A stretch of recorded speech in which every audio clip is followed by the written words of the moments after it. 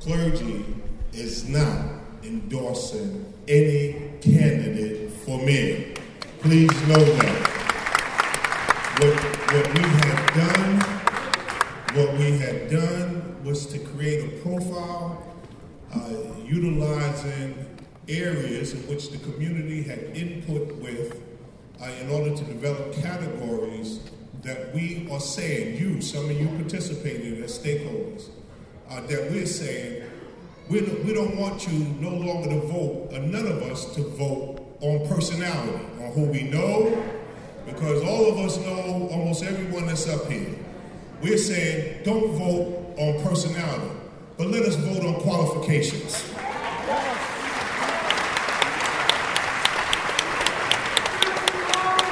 So this is what this forum is about. We're not endorsing. Clergy is not endorsing. But we want this to be an informative forum that we all can come away with in order to support the best candidate to run this city. So we thank you all. Now,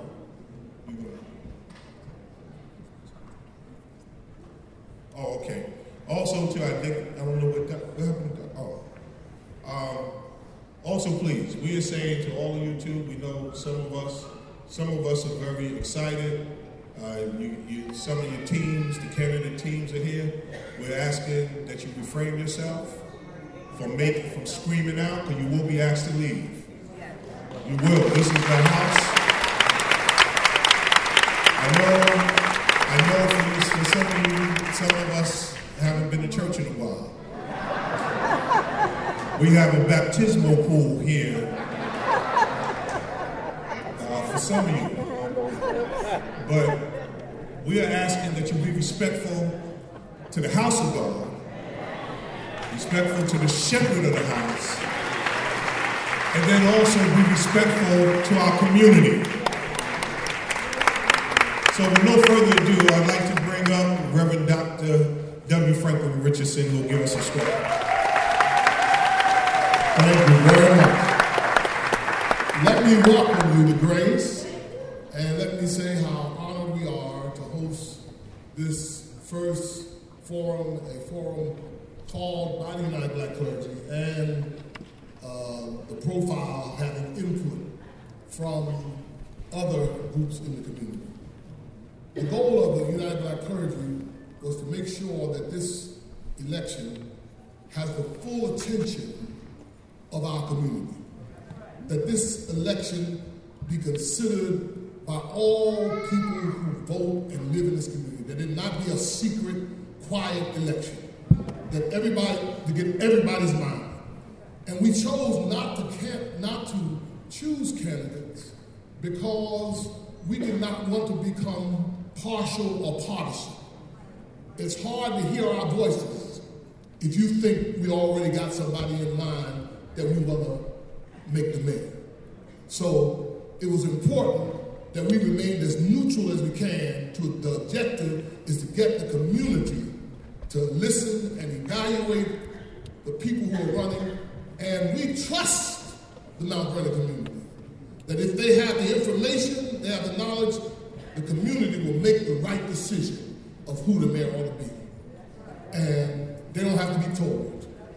They just have to be given information and evaluation. Tonight's forum is designed to try to achieve that. We have a 2-hour forum. The first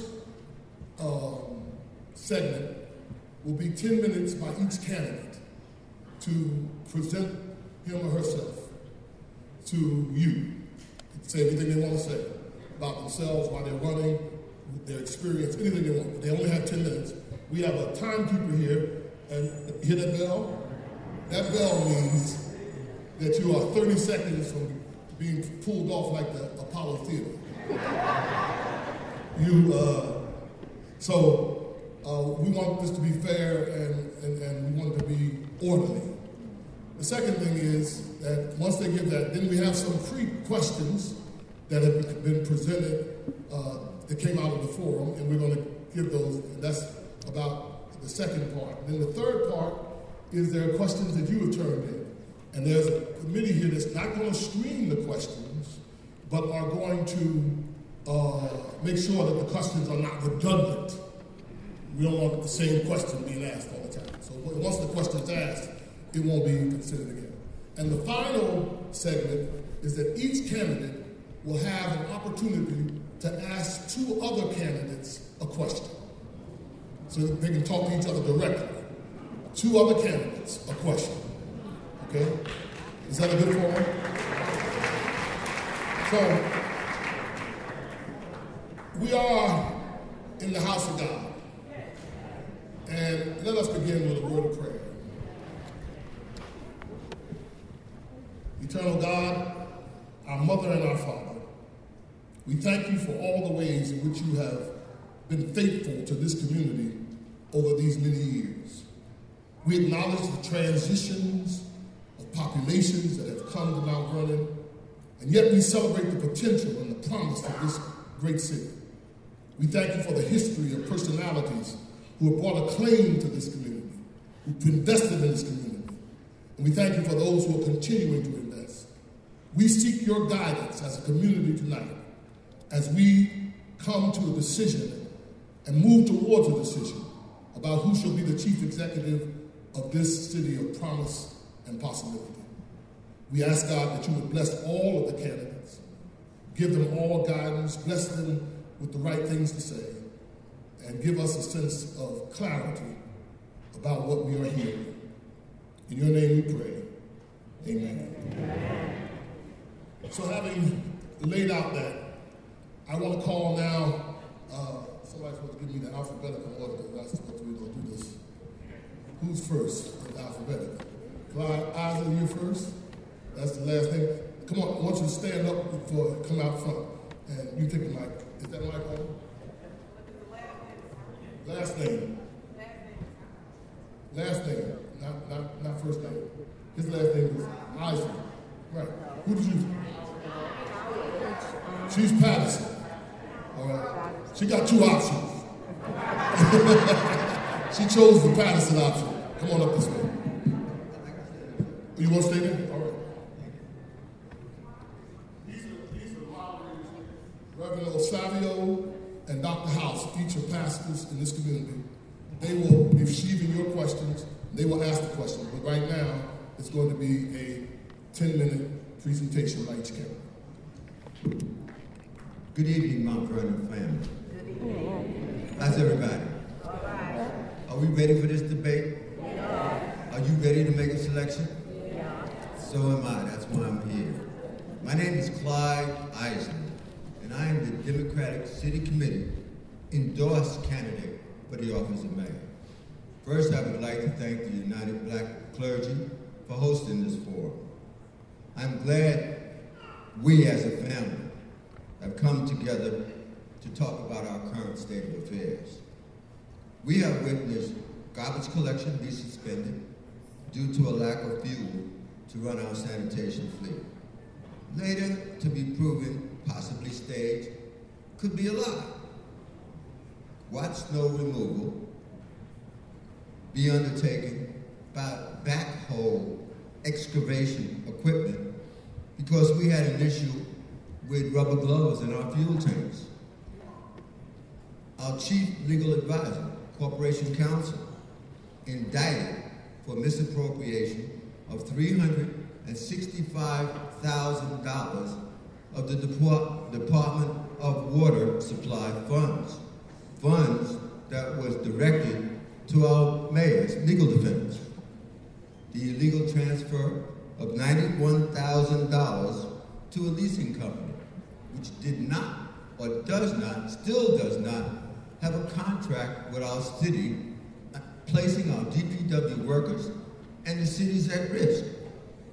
3 years of unaudited financials, which caused us to lose our bond rating, which prevents us, mind you, prevents us from undertaking capital projects and addressing our crumbling infrastructure.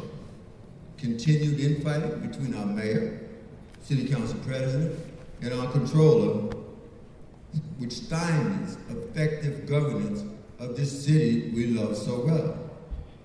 Memorial Field, due to illegal handshake deals, mismanagement, still remains a pile of rubble and a symbol of poor leadership.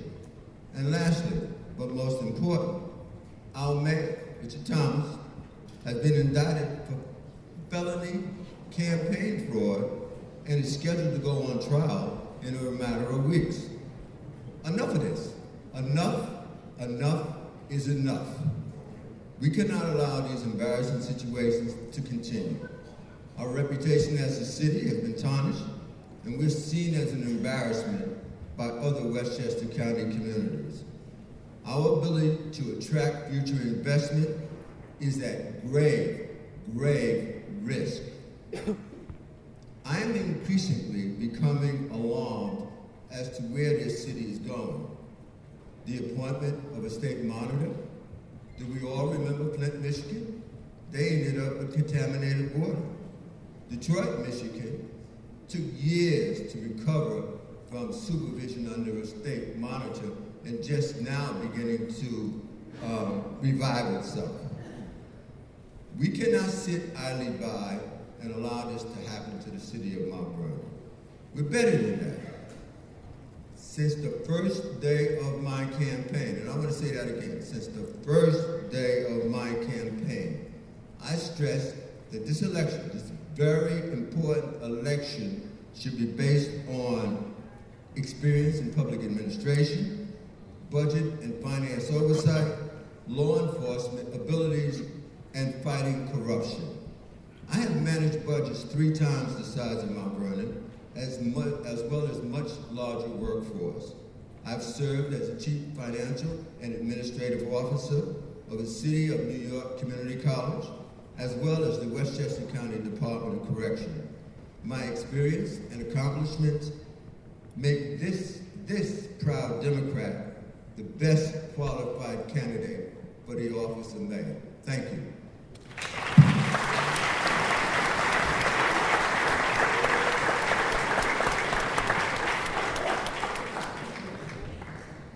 Good evening, Mount Vernon. Thank you to the United Black Clergy for hosting this event.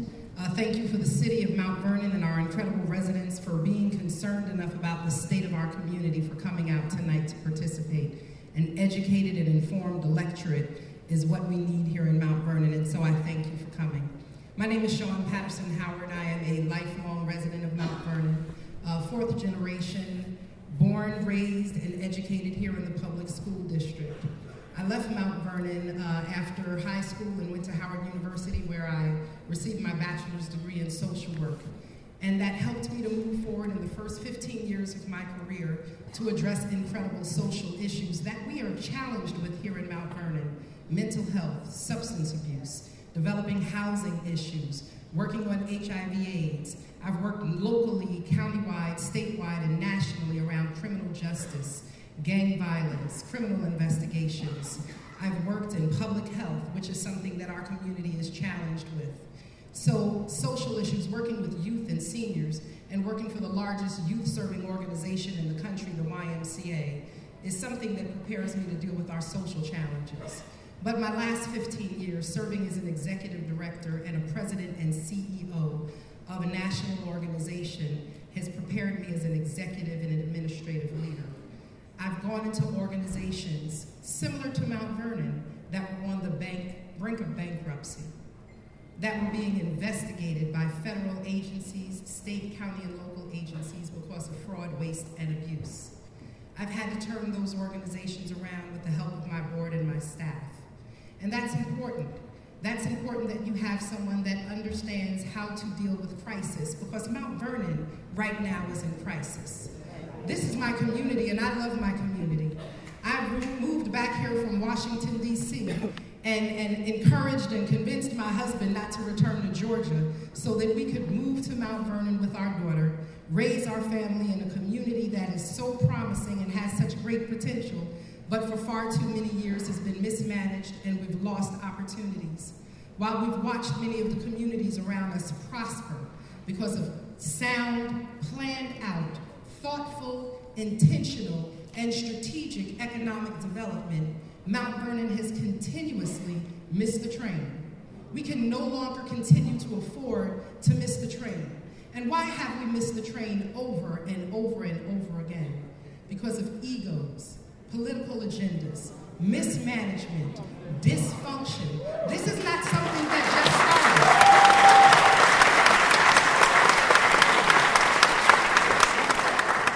started. This is nothing that just started. We've struggled with this here in Mount Vernon for a while. This is not the first administration that struggled. I've had opportunity to work in multiple administrations, and I've gotten an opportunity to see different leadership styles. But one of the things that I was saddened by is the political patronage, which causes people to continuously hire people because they worked on your campaign. That doesn't mean that they're qualified to waste taxpayer money.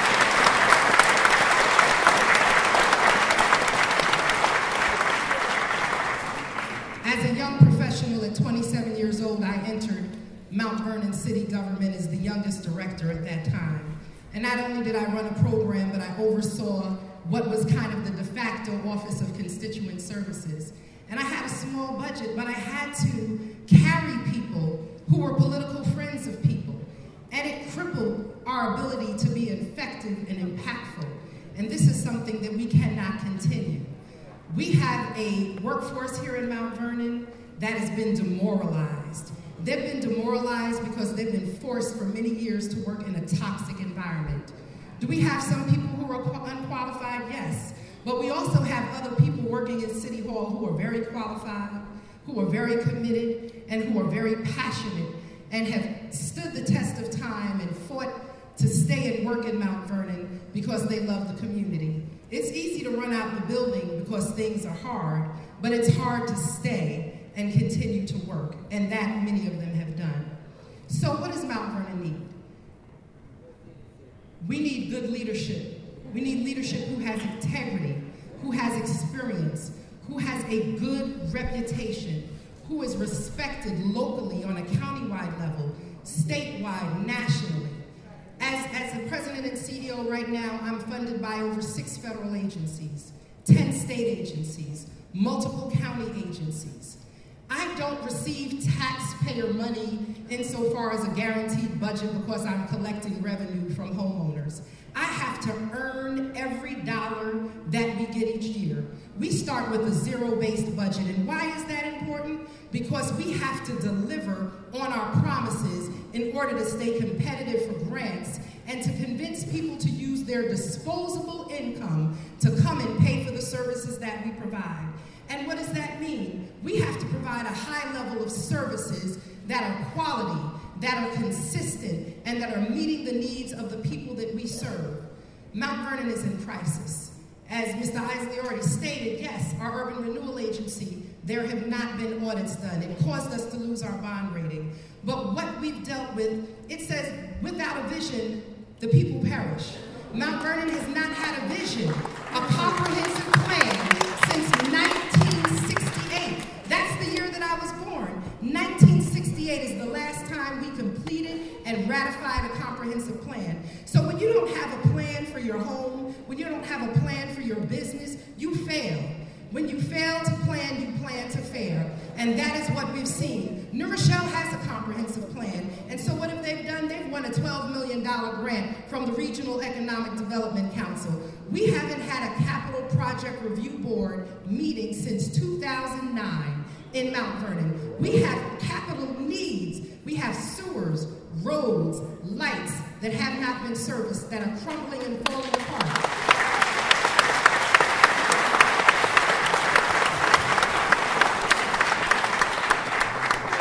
We have police vehicles, fire vehicles, and DPW fleet that have not been serviced and that are falling apart. I mean, if we haven't really purchased any DPW trucks in the past 10 years, I don't know how often you replace your car, but we must make sure the things that we use every day are usable. So I have an air, land, and sea approach to my vision for Mount Vernon. We have to get Memorial Field done. How much time do I have? I'm not sure. 3 more minutes? We have to get Memorial Field done. We have to restore integrity. We have to hire qualified, and you cannot have, finish. I thank you very much. We have to hire qualified, not appoint our friends as commissioners, but people who have subject matter expertise, but who are also executives who know how to hire, appoint, manage, monitor, develop, select, engage, and inspire. You can't expect what you don't inspect. And if you don't have people who are leaders and who know how to handle budgets, each of our city departments is like an individual standing organization. So it's great if you've been a building inspector or you've read plans, but that doesn't make you a building commissioner. What is your executive level leadership? This is not about friendships. We have to revise our charter. We have to make sure that we're making important decisions. We have to make sure that Mount Vernon is home for life. So we have to provide services for our youth. We've disinvested in Mount Vernon's youth. We've let the YMCA, the YWHA, the Boys and Girls Club on the North Side close, yet we blame our children because they're in the streets with nothing to do. We have not partnered properly with our educational system. We've had mayors that wanted to take it over. Yes, 65% of our taxes go to the school district, but we need to partner. That's 1 minute, 30 seconds. We have to do economic development. We have to do responsible development in Mount Vernon, not selling out to investors and businesses with cheap pilots. We have to make sure that everyone pays their fair share. I pay my taxes, you pay their taxes, they all have to pay their taxes. And we have to invest in the people of Mount Vernon because the people of Mount Vernon are all we have. No one is coming to rescue us. No one is coming to solve our problems. We have to do it together. Please vote for me.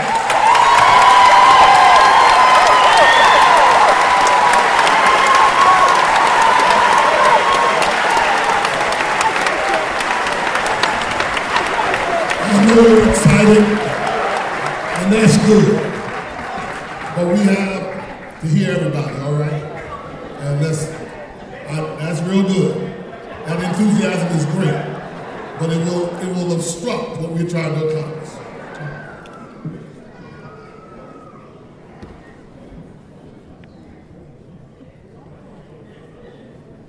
Good evening, family.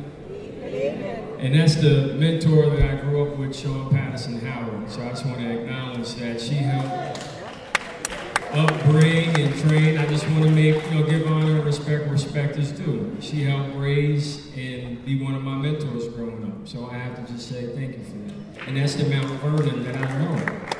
And that's the Mount Vernon that I believe in, and that's the Mount Vernon that I love. I was born and raised here in the city of Mount Vernon. Went to all public schools. Earned my way to college where I met my wife the first day, first class. And I thank God not just for her, for being a strong wife and giving me 2 beautiful children, but I also thank God for each and every one of you being here tonight, for being dedicated to the city that we all love and call home, Mount Vernon, better known as Money Earning Mount Vernon, coined by a native son named Heavy D.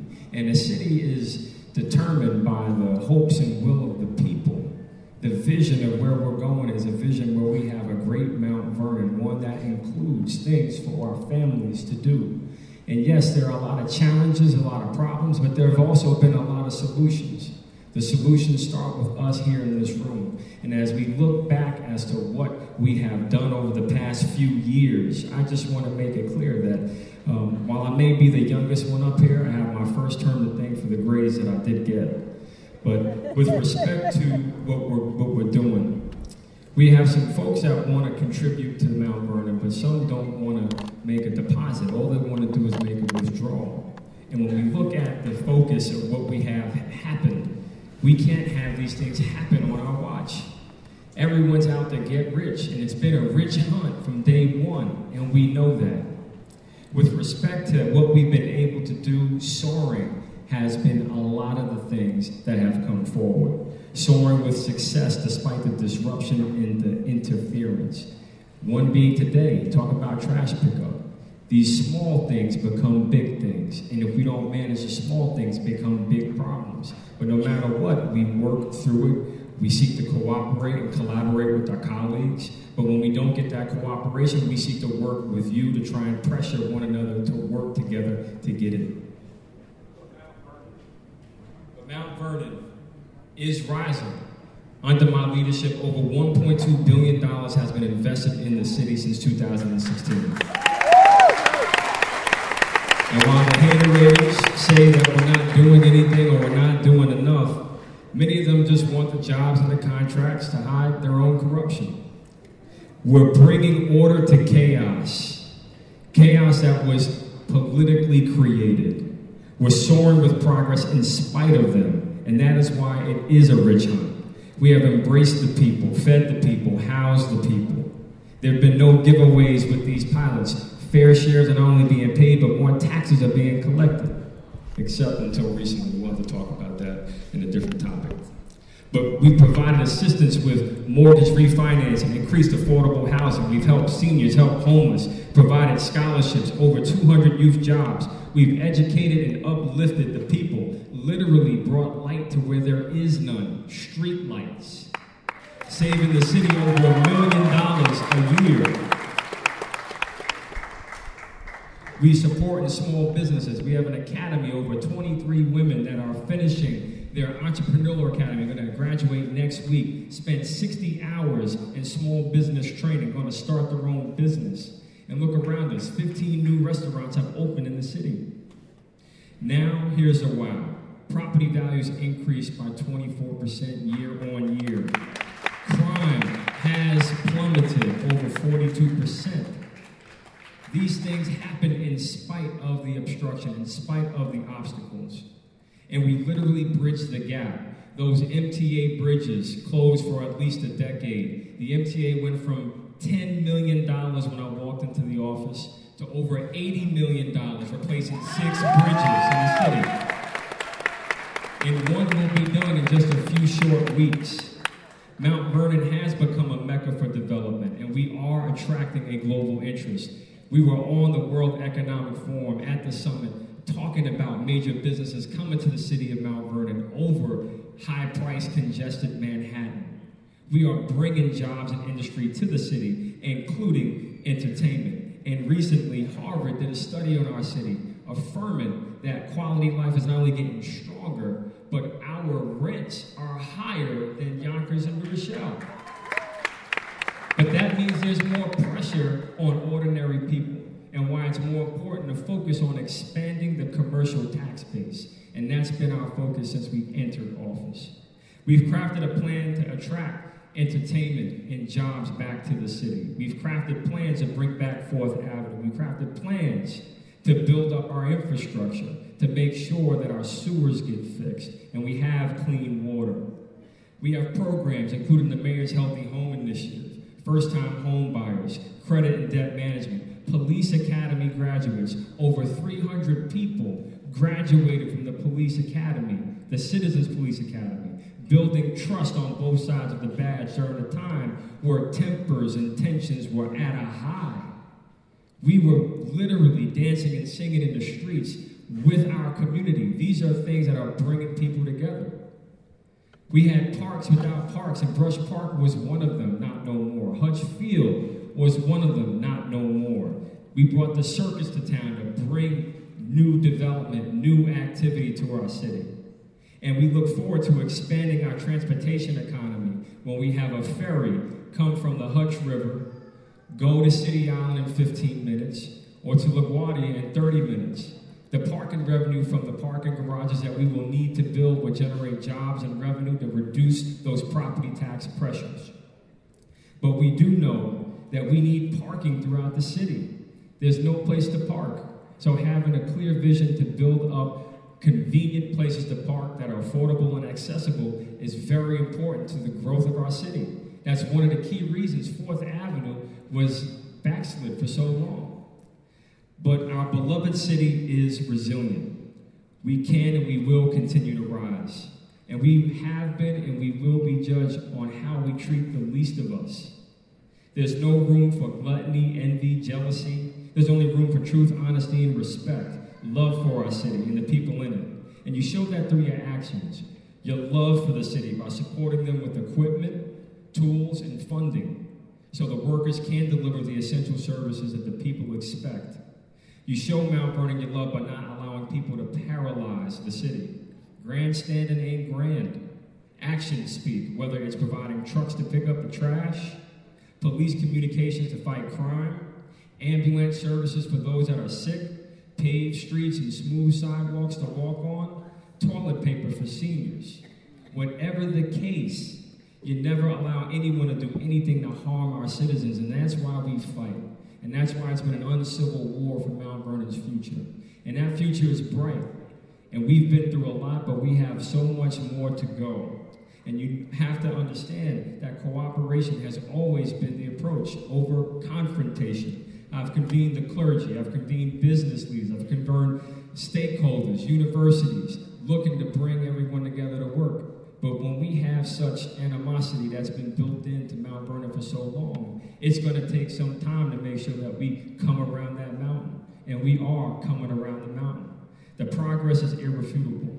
But my last word is, we have some great things that will happen here in the city. Memorial Field will be one of them, but the most important thing is us here tonight making sure that we decide to move forward. Thank you so much.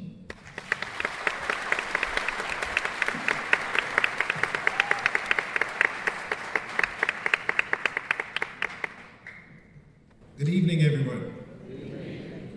I'm going to stand up here because I don't have notes to read. I know what I'm talking about. So I want to be up here also amongst the people that I'm with in the community all the time, that I see. Not just regular people that pop up when it's time for the mayoral election. But what I'd like to say is, for those who don't know me, my name is Andre Wallace. I'm now the council president of the city of Mount Vernon, the second seat behind this gentleman, which is the mayor of Mount Vernon. I'd like to thank the clergy and everybody for putting this together. I'd also like to thank the other candidates for being here, because it's important that we share our vision and that everybody out here that attended today get an opportunity to hear what's going on and the plans that people have for their city. I'm not here to talk about what I'm going to do like others. I'm here to talk about what I've done. I'm not here to bash people, okay, because I'm not worried about how we got here. That's not the focus. I'm worried about and more concerned about how we get out of it.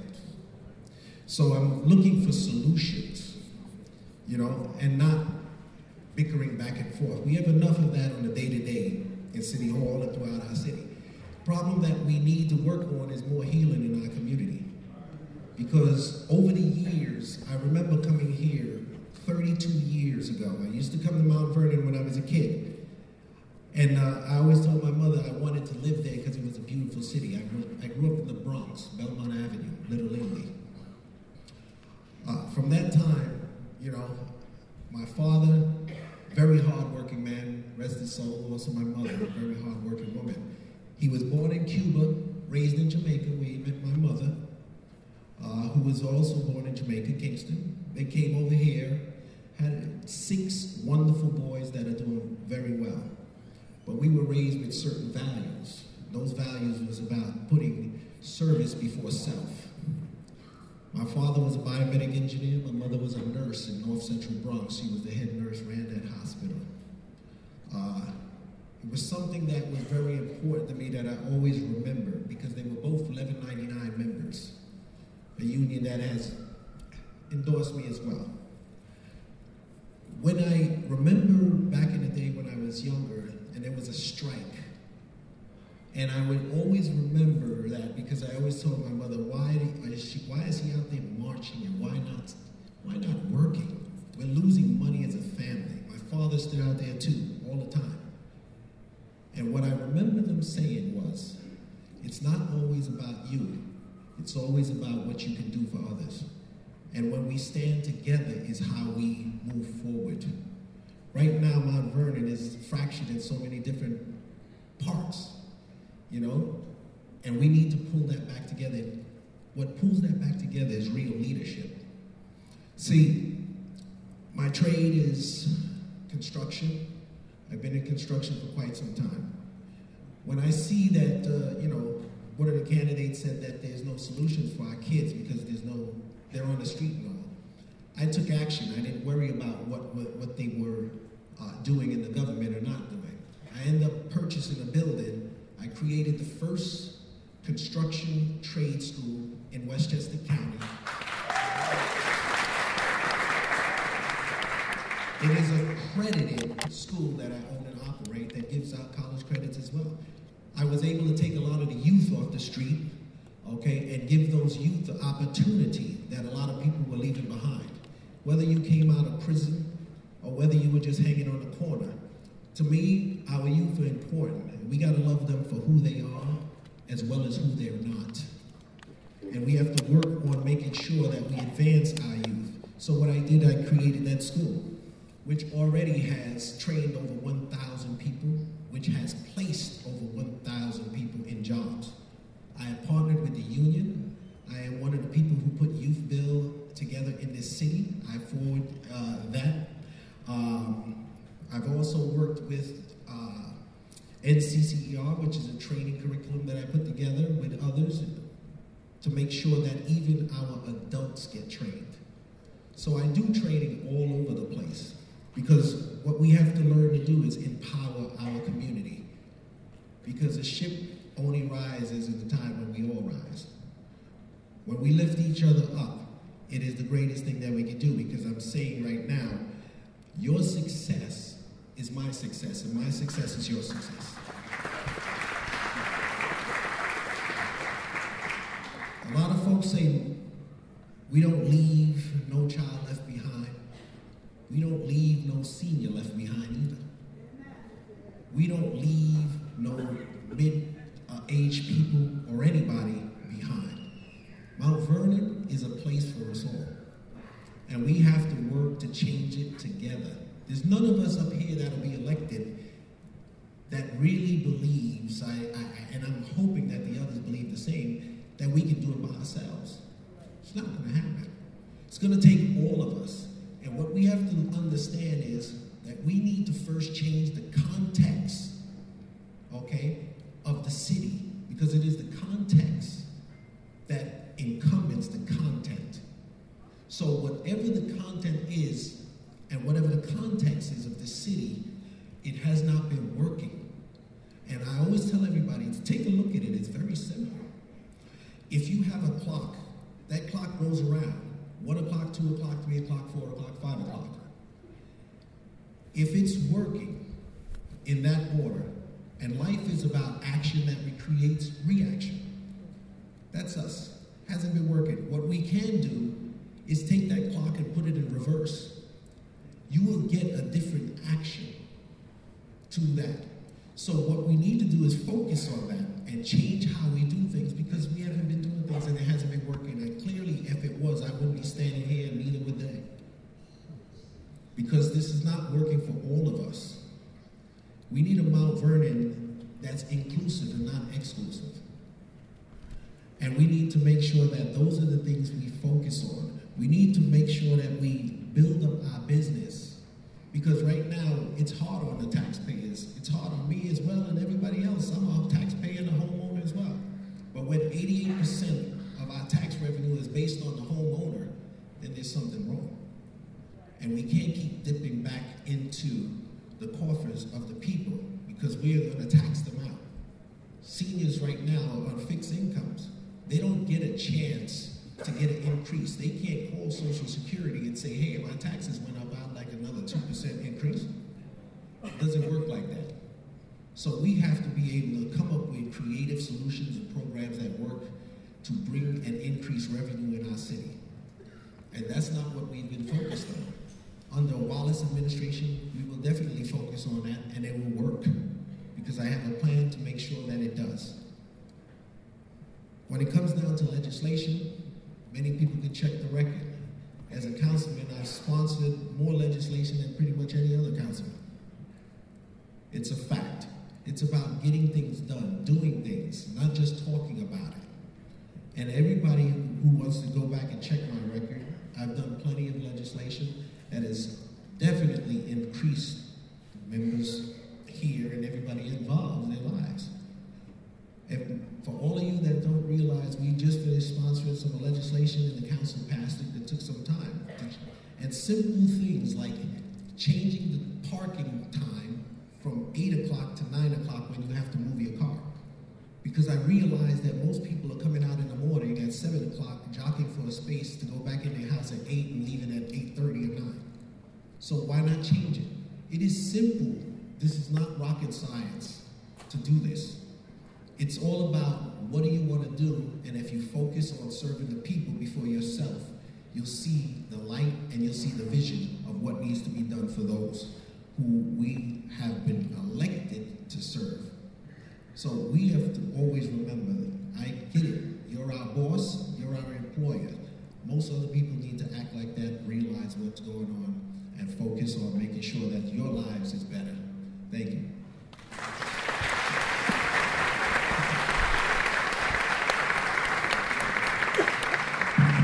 Let's give them all a hand. Come on.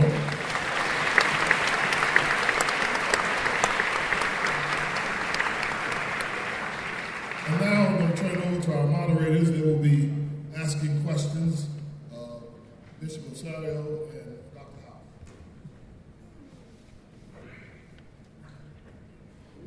This is for all the candidates. Please keep in mind you have 2 minutes. What would you do to bring dignity, respect, and honor to the city if you are elected mayor? Start it. I think that based on my tenure as the former police commissioner of the city of Mount Vernon, and my cooperating with the FBI and ridding corruption from that department that I led at that particular time, has demonstrated to the community at large that I'm a person of integrity, a person of great leadership, and given the opportunity to serve again as your mayor, that would be the approach that I would take. Thank you.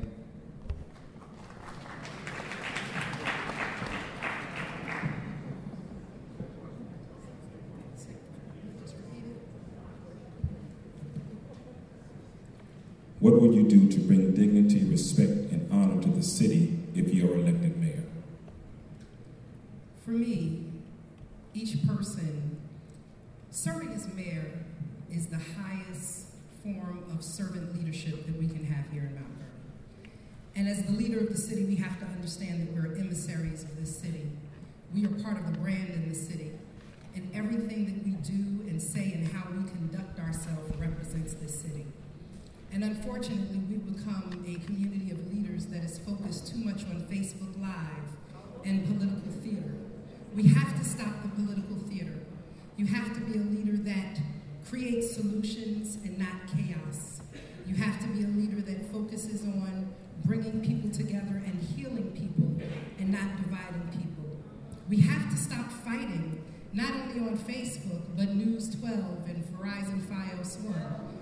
We have to restore a respectable reputation. People are not laughing at Mount Vernon, they're crying for us because they know that we are a better city and that we deserve better and we can be better. People around the city and the country and the state are rooting for us. And so you have to have a leader that uses not only their credentials and their character and their influence to bring resources, but we have to use that same commitment to bridge the gaps. We cannot do the work by ourselves. The comptroller, the council, the mayor's office, the commissioners, and everyone charged with serving Mount Vernon has to work together. But most importantly, we have to understand that we are answerable to the people of Mount Vernon, and we have to include them at the table, use their voices, and make sure that we're not just looking at the taxpayers and the voters when it's budget time, but that they're stakeholders in Mount Vernon's everyday decision making.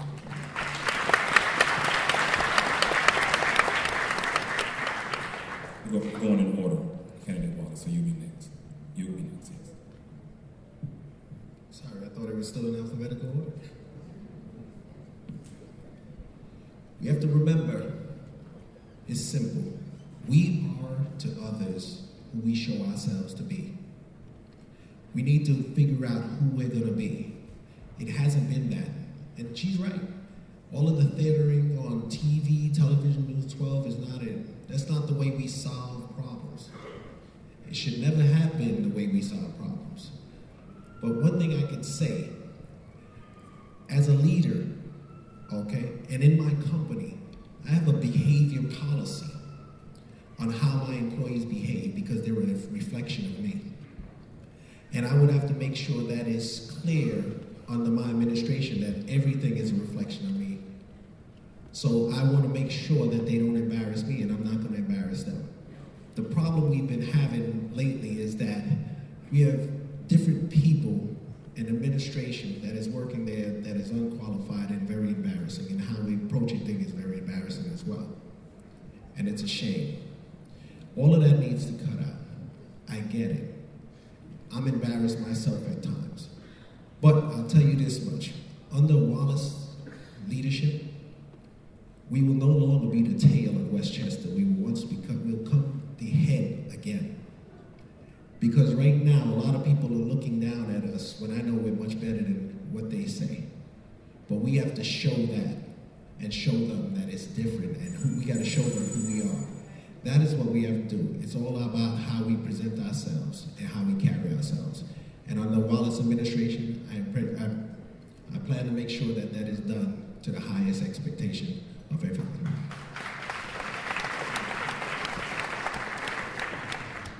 Well, for starters, we'll have fuel to pick up the trash.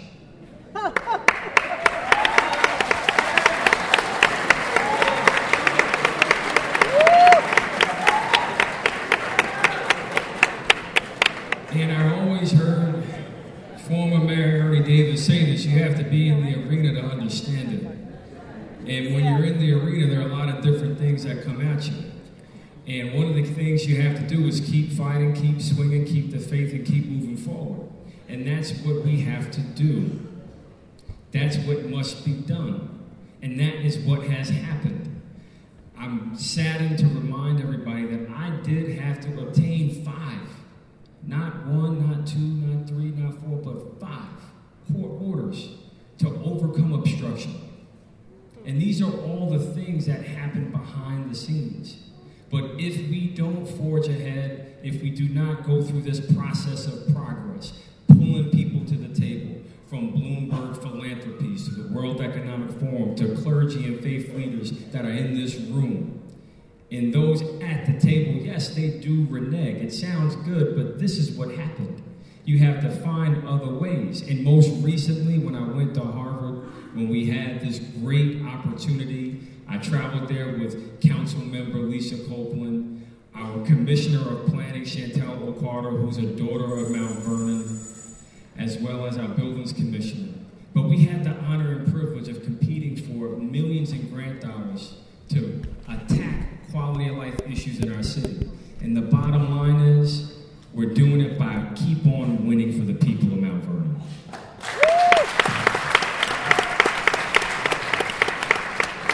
This question goes to all candidates with the same 2-minute limit.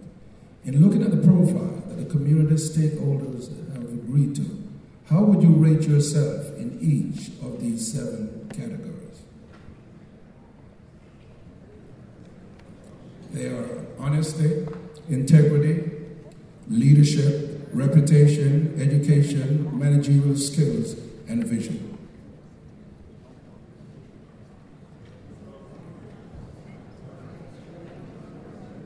So, go ahead. Same order. Okay. Categories. So honesty, I've always been an honest person. I've never had a problem or an issue with my honesty being called to the table. I'm a person of integrity. What I do publicly is the same way that I conduct myself privately, making sure that I'm honest and not duplicitous. Leadership. I've been known for my over 25 years as a game changer, a trailblazer, and an innovator. And so I'm a leader that's been able to get things done, whether it's bringing together different sectors to solve challenging issues, or whether it's looking strategically to the future to take advantage of opportunities and bring resources not only to the community, but to the organizations that I've served.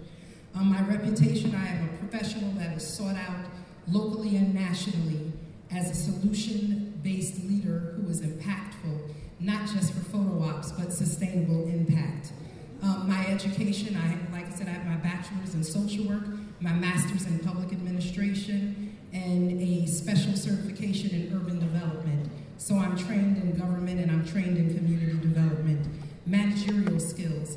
I've taken over bankrupt organizations that had lost community credibility, fiscal solvency.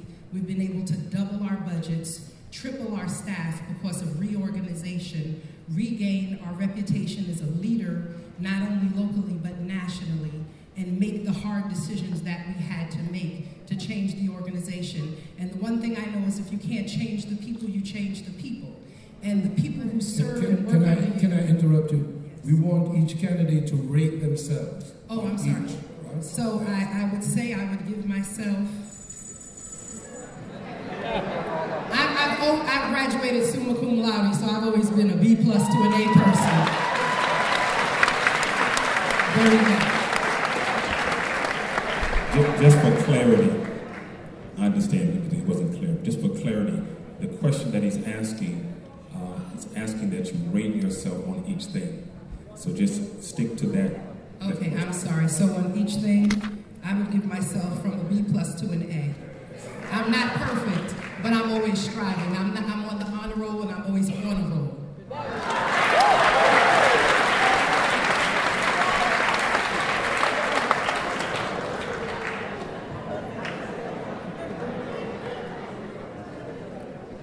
Honesty, I give myself an A+. And I'll say that because, like many other people, okay, when they see things, they don't stand up to it. I've always stood up to it. When I see something, I say something. I'm honest enough to come forward and say what's wrong, and I'm honest enough to make sure that I'm able to understand my own downfalls as well and be able to live with that as well. So, like many other people, they see things, they don't say anything. Integrity, I give myself an A on integrity. When it comes to integrity, it's about saying and doing what you say you're going to do and what you mean. Integrity for some of the others is not so. Sitting here, because I see a lot of folks giving themselves high marks already, but they've sat in an administration that had sat by and watched things go on. If you had integrity, you would stand up and take action.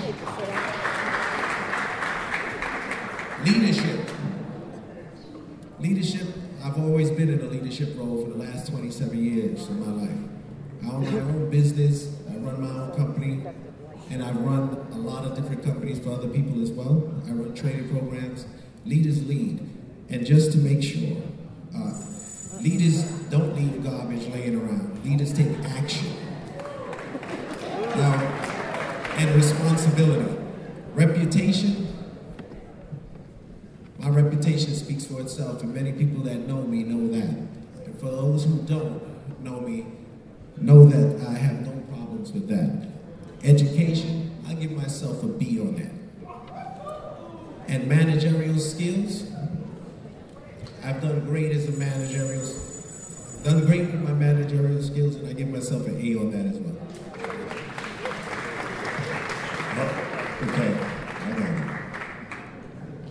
Ladies and gentlemen, family, we have said it once.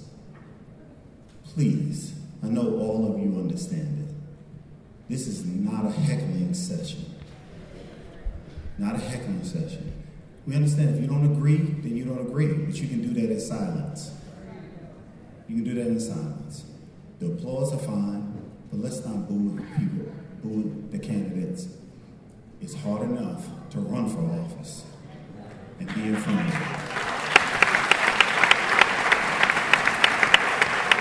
So can you all do me a favor, and I'm a Mount Vernon boy too. Please, let's all just be respectful, okay?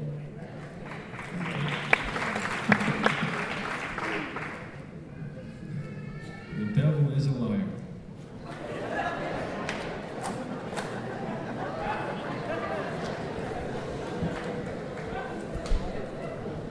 With respect to honesty, it's all on Facebook. Transparency is the #1 antidote to make sure you see it all the time.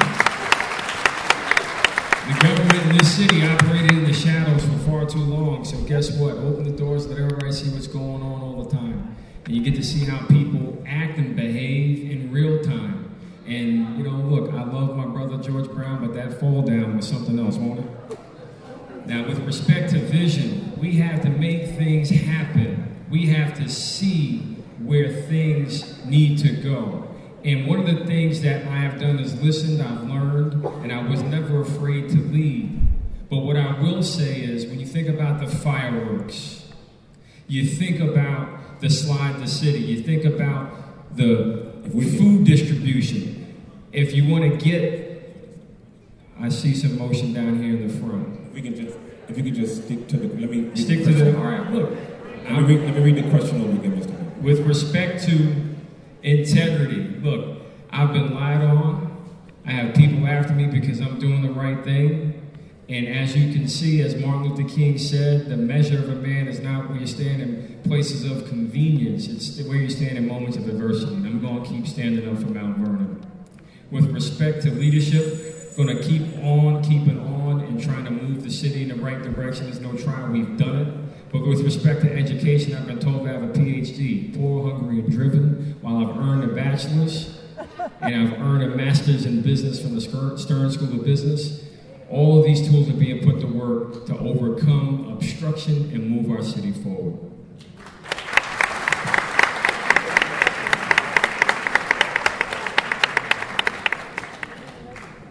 Mount Vernon family, I must apologize.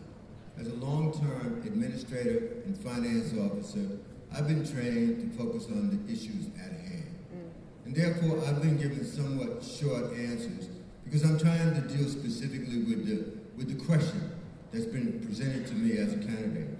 I'd like to now go over the profile that the black clergy has offered. Honesty, integrity, I think I would lump both of those in one category and give myself an A+. I've demonstrated already to this community my willingness to cooperate with federal investigators to root out corruption that I found as your police commissioner.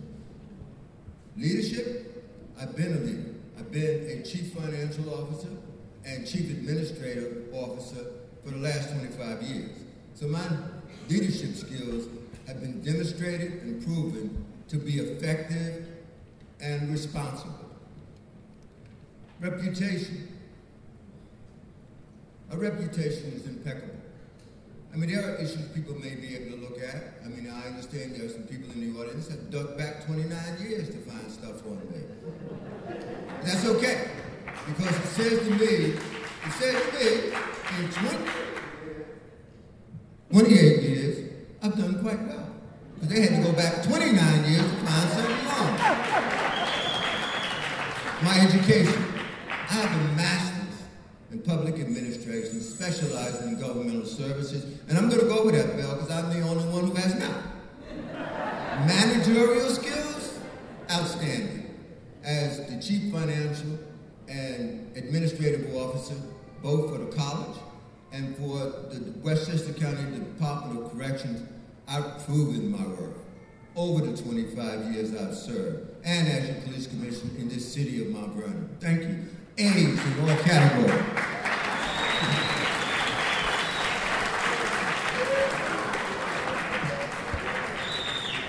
The next question, let me just say this. If you need us to repeat the question over, repeat the question over. If you don't understand it or you don't hear it, just ask us to repeat it over. But please try to stick to the question at hand. Thank you so much. What do you see as Mount Vernon's positive qualities and her challenges, and how would you overcome the challenges? Well, I see Mount Vernon positives as being the best located city in the whole of Westchester. This has, 2 train stations. It has two train stations, which one has 2 stops in Mount Vernon. It's 2 train stations: Metro North, Metro North. We can walk to the Bronx. You can catch the 2. You can catch the 5 train. We have 3 highways surrounded. It is the best location. That is a positive. It's like being in the city, but having all of the attributes of being in the suburbs. So it works for a lot of folks. It works for me. That is the reason why I moved up here, because I can get on the train and in 27 minutes I'm in Manhattan. That is a convenience. That is something that's going to attract people here to Mount Vernon as we develop Mount Vernon even more. question was the best assets of the city? I'll repeat the question. Repeat the question. What do you see as Mount Vernon's positive qualities and her challenges, and how would you overcome the challenges? I just want to make sure I understood the question right, because the best thing about Mount Vernon, the best quality is the people. The people of our city are the greatest people. And the people that live here, the people that have come from here are inspirational. From Reverend Dixon, who worked with Dr. Martin Luther King and accompanied him to Oslo, Norway. These stories of history of Nina Simone, Dick Clark, Lillian Vernon. And when you think about that strong history of sports, business, entertainment, you think about how come Mount Vernon is not that economic juggernaut that it should be when it comes to sports entertainment. While we may have the location, that's one of our challenges. We have some people in government that are blocking Mount Vernon from redeeming its promise. And we need the people to make sure they hold all of us accountable, to make sure we overcome the challenges that we face to accomplish the real vision of building up 4th Avenue with the plans that we develop for art and culture, the plans we develop to make sure we develop responsibly, creating housing for those that are in the arts and culture. So the greatest thing about our city is the people, and as long as we continue to stay together like this, pray together like this, Mount Vernon is going to be all right.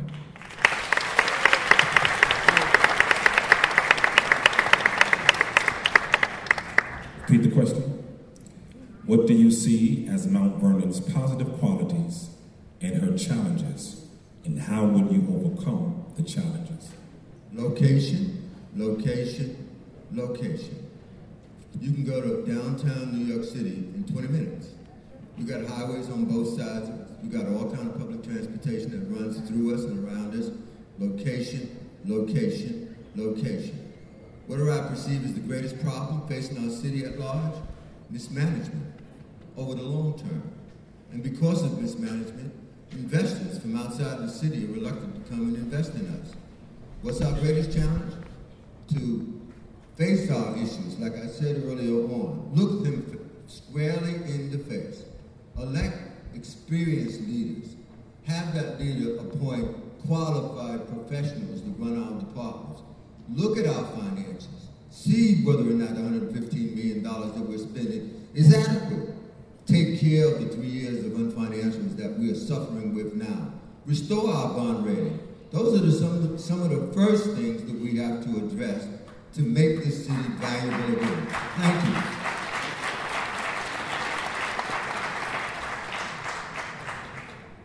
The greatest asset that Mount Vernon has always had is our people, our diversity, our rich culture, our traditions, and our heritage. Yes, location, location, location. And unfortunately, we haven't always used our location to our advantage. And why is that?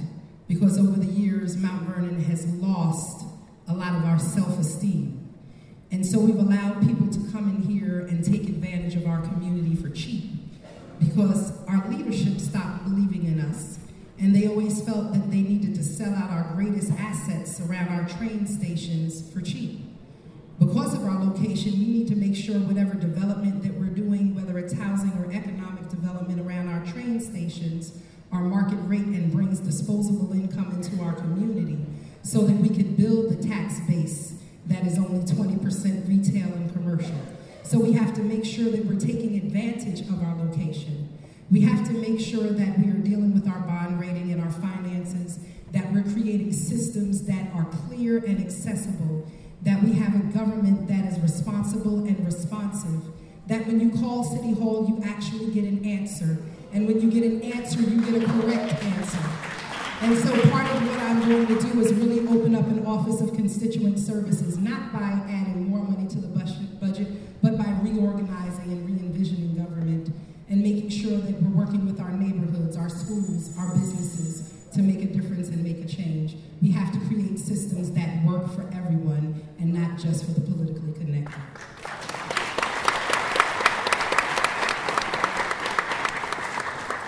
The question is, sound leadership requires census building and collaboration.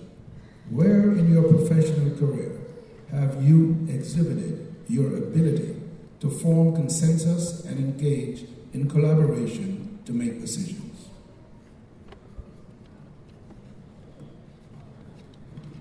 So, once upon a time, there were a bunch of meetings early on in 2016, 2017, 2018, and so recently.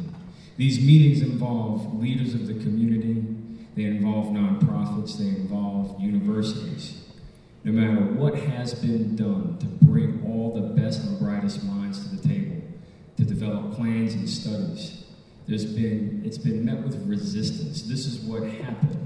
But I'm not going to give up on that. I'm going to continue to make myself available to listen and learn. And the mark of a leader is to make sure you reassess and reevaluate your approach.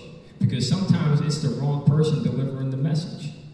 So I understand that we have to find different ways to get things done. And this is why we have to make sure that as we look at consensus building, it's all about the people that you involve.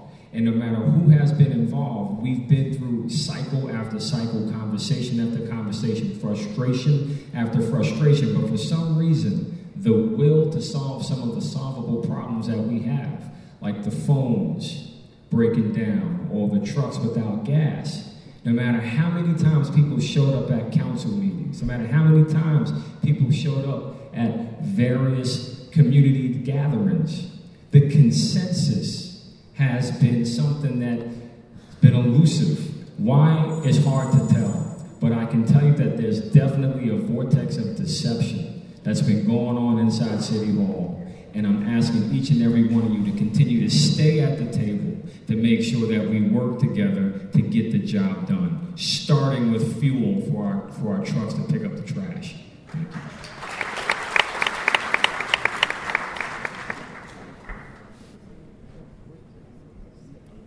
Sound leadership requires census building and collaboration. Where in your professional career have you exhibited your ability to form consensus and engage in collaboration to make decisions? Well, as Police Commissioner of the City of Mount Vernon Police Department, as Dean of Administration and Finance at Hostos Community College, and as Deputy Commissioner of Administration and Finance at the Westchester County Department of Corrections. Over the last 25 years, my executive level skills have afforded me the ability to create consensus among my subordinates by offering organizational goals and objectives. You explain to them what it is that the organization they're employed by intends to achieve at the end of the day. You make sure that they have the professional skills to get that job done. You speak with them periodically to make sure that they're on focus with what the organization intends to do. And when you take those steps, you form a sense of collaboration and support among your subordinate staff. And I've been doing that for 30 years. Thank you.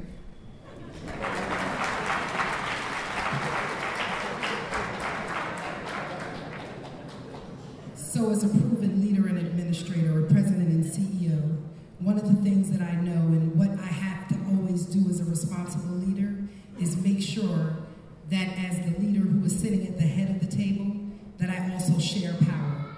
Power is something that not everyone knows how to use. The greatest responsibility when you have power is to use restraint and collaboration. So it's not about a dictatorship. Yes, you can build consensus amongst your subordinates. They work with you, and you want them to respect you.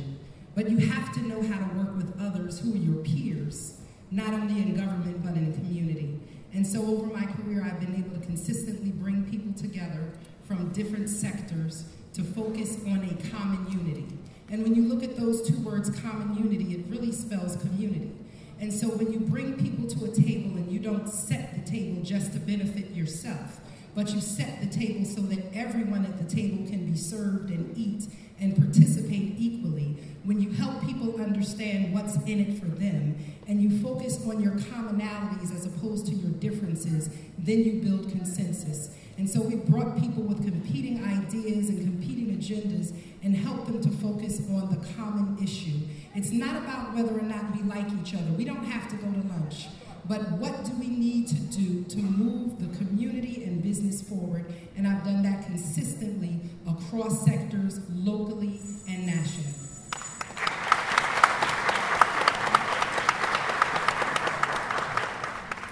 Can you repeat the question? Sound leadership requires consensus building and collaboration. Where in your professional career have you exhibited your ability to form consensus and engage in collaboration to make decisions? Okay. Here in the city of Mount Vernon, when I saw many of our youth displaced and out on the streets, I was able to build consensus by putting together with others a construction training program. Okay, when I've done that, I was able to reach out to organizations like West Help, and many others to be able, and Job Corps and others, to be able to bring all these people together so that we can have a food pantry, so we can have services for seniors, so we can take care of our veterans, which we have veterans programs. And I noticed you can ask even the commissioner of the mayor's administration, when they can't handle the services, they send them over to me. So I've been doing these things in the community long before I ever became a council person. So this is something I've been building across the board in Mount Vernon to make sure that people that come out of prison have a second chance. So I've been able to work with the prison system, with the judges, with the courts, everyone else. So that's building consensus. That's building, taking leadership to a level where we're doing a massive collaboration with other organizations to make sure that the community fills the gaps where it is needed and missing. And that's what I've been doing.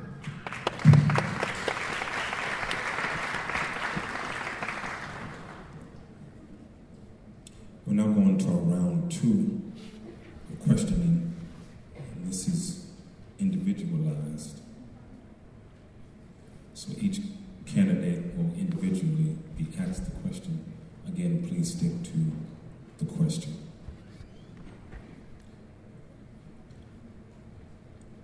This first question that is going to be asked will be directed to Mayor Thomas.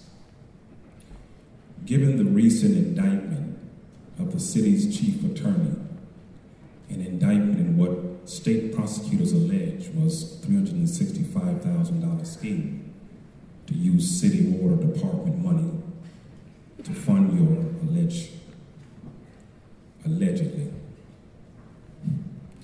criminal defense bills and hire a public relations firm. What is your response to the people of Mount Vernon regarding these charges? How will your personal legal challenges impact your ability to govern Mount Vernon? Like I said, it's a witch hunt. And when you look carefully at what happened in the first place and how we got here, they didn't even let me go into the room to even speak to the first grand jury. I was indicted before I even walked in there. The second one, when I did go, you saw what happened. I believe God's in charge. That's what I believe. And I believe just like whatever's coming my way, coming up in July, I believe the people will see the truth and they will know who set me up. The bottom line is, I will never stop fighting for the people of Mount Vernon, because I recall our corporation counsel and myself exposing some real political corruption involving millions of dollars of your tax dollars being sold out and given away for 40-year terms with no payback. And I remember them denying even having that discussion. But what I do know is this, that this fight for Mount Vernon's future is real. It's right now, and it's right here. And I'm gonna keep on standing up for the people and focusing on moving the city forward. We've done that. Crime is down, property values are up, and quality of life is getting stronger. Before you take a applause. Just the latter part of that question.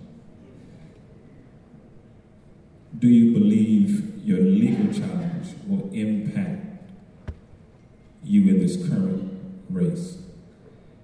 What I can tell you is the people are smarter than you think. And I think that the people of Mount Vernon have seen the results. They've seen all of the salacious lies. And right now we're dealing with another set of lies around the fuel for trash pickup. I never expected the intent to be so toxic, but I know that I'm not going to stop standing up for the people to make sure that the people rise and not those that were politically connected.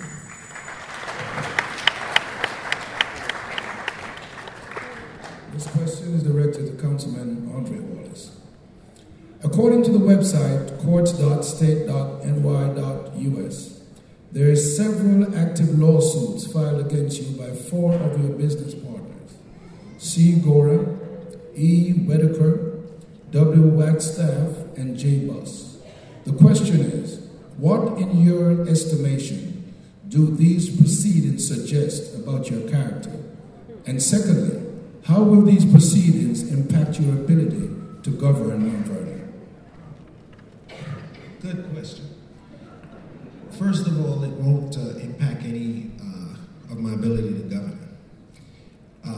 That case that I have has nothing to do with me being a council person. It was put together before with some business partners that people would see if they read the case, that it's a form of extortion. I had paid a couple, which is a partnership. One partner didn't pay the other. So they said, being that I'm running for office and I'm official, that they're going to sue me too unless I pay them another $100,000. I took it to court. The documents are there, it's very clear. William Wagstaff is my attorney. Jeffrey Buss is his attorney. I can't figure out how his attorney got on a case to sue me again. Like I won before, I will win again. Okay? And integrity that we spoke about, integrity is being able to see things and say stuff. So if you want to say I turned you in, I have no problem with that. Because I did hold a press conference in December because I told everybody our money was being stolen out of the water department and that the mayor increased our water rates to cover it up.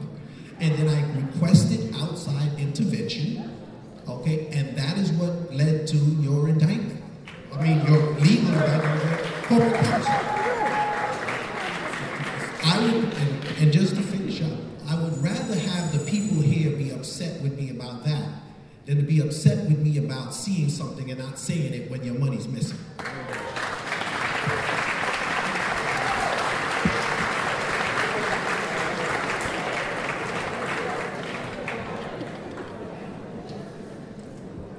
Again, we can stick to the question at hand. I don't want to interrupt you, but from this point on, just please stick to the question at hand. Do you want me to re-answer that? If you could, you don't have to re-answer it. Just say going forward, just stick to the question at hand, because if it's not the specific questions being answered, I'm going to interject and just remind you the question. All right? Thank you so much. Candidate Eisner, in considering your party affiliation, how will it impact your independence as mayor and your party loyalty? Why are you coming out of retirement to run for such as a demanding job as mayor as a post-retirement job?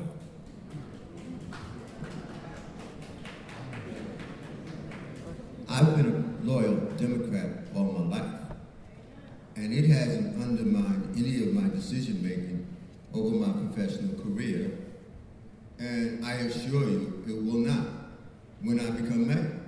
I've said all along that I intend to appoint professionals to run my departments. It's the only way one can assure success. If you put political patronage in those individual departments, you're doomed for failure. Why did I come out of retirement? Because of all the things that I've said to you when we first began this discussion. I said, we're around the table. Let's take a look at current events. I talked about corp counsel being indicted for stealing $365,000 to pay our mayor's legal bills. We talked about a $95,000 payment off to a leasing company that has no contract with the city of Mount Vernon. We talked about 3 years of unfinancials that haven't been submitted. Therefore, we lost our bond rating. Those are the things that concern me as a resident of the city of Mount Vernon. And when I looked at the skills that I have, and I looked at the skills required by the office of the mayor, they match uniquely. And thank you. And it would have been unfair to myself, unfair to you, if a person with my experience didn't raise their hand and volunteer to become the next mayor of the city of Mount Vernon. Thank you.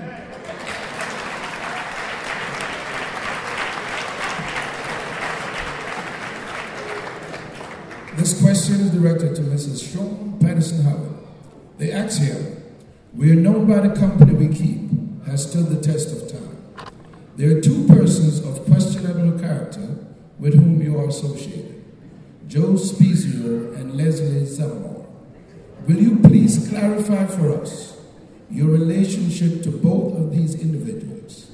And secondly, where in your professional experience have you exhibited the prerequisite management and leadership skills to be our next mayor? That's why I said secondly. The first question is, will you please clarify for us your relationship to both of these individuals? So Joe Spezio is a person who sat on the board of directors of the YMCA when I was hired. He is not someone who voted for me to be hired because he didn't like my gang and drug and social work experience, so he didn't select me to be hired. He was an absentee board member who lived in Florida and Louisiana, and in no way did he dictate any of the work that I did from a day-to-day basis. When I came to Mount Vernon, Joe Spezio did not bring me here. I knew Richard Thomas since he was 14. I knew him since he was high school when I was a leader of one of the clubs that he participated in. I actually came back to work to Mount Vernon not because of Mr. Thomas or Joe Spezio, but because of then Police Commissioner Robert Kelly, who said he needed a leader and a partner with integrity to come in and deal with some of the challenges that we were dealing with. So I left a very secure job to come here. And I got to see firsthand a lot of the deception and the corruption that was happening. And it's not that I didn't address it. It was that I did address it. I spoke to the controller. I spoke to the city council. I didn't publicize it and put it on Facebook because that would have just brought more shame to our community. And instead, what I did, instead of participating with Joe Spezio, I dealt with 5 years of financial reports and national reports that had not been completed for the past 5 years, 2011, 12, 13, 14, and 15. Secondly, what I did is I closed 78 of 83 violated projects. So Joe Spezio had no effect and impact on my life. Actually, Joe Spezio looks for what he calls shiny new niggers. Please excuse my language, and I'm never going to be anybody's shiny new nigger, okay? So be clear about that. Leslie Zamore is someone who sat on the planning board. That's when I met him. Again, he didn't like me either until I had to come and prove my worth as a leader. Mr. Zamore has now decided to support me, not financially backing me, but because he understands that I'm focused on Mount Vernon. I don't have a kingmaker. The only kingmaker I have is Jesus. I'm sorry, but I have no other kingmaker. And so that's what I've refused. And I'm a consensus builder, so I'll work with people who want to work, but I will not allow them to infect and affect my integrity and my character.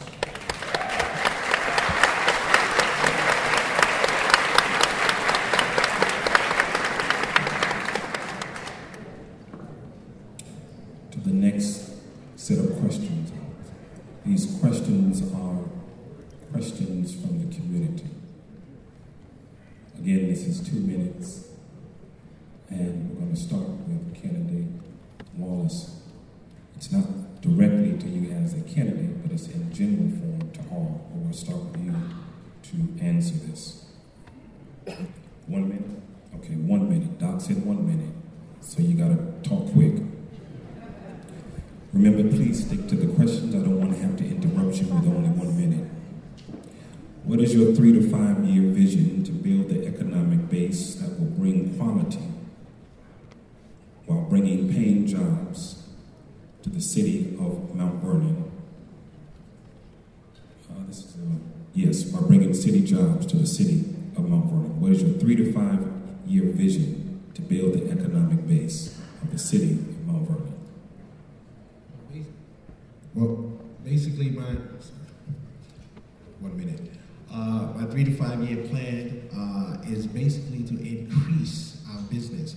What we need to do is focus on giving support through City Hall, through government agencies and other entities as well, to help the small business grow. Because when the businesses grow in our city, it creates jobs. When jobs grow, it reduces our taxes burden on the homeowners. I've always been saying that before I ran. This is why I focus mainly on creating jobs in the community and making sure that people are put back to work. I know through my programs, I have already made sure that over 1,000 people actually have gotten jobs placed in the union and other places in this city and around this city. So this is what I want to continue to do. This is what I have to do, and this is what the way that we should be able to move our city forward.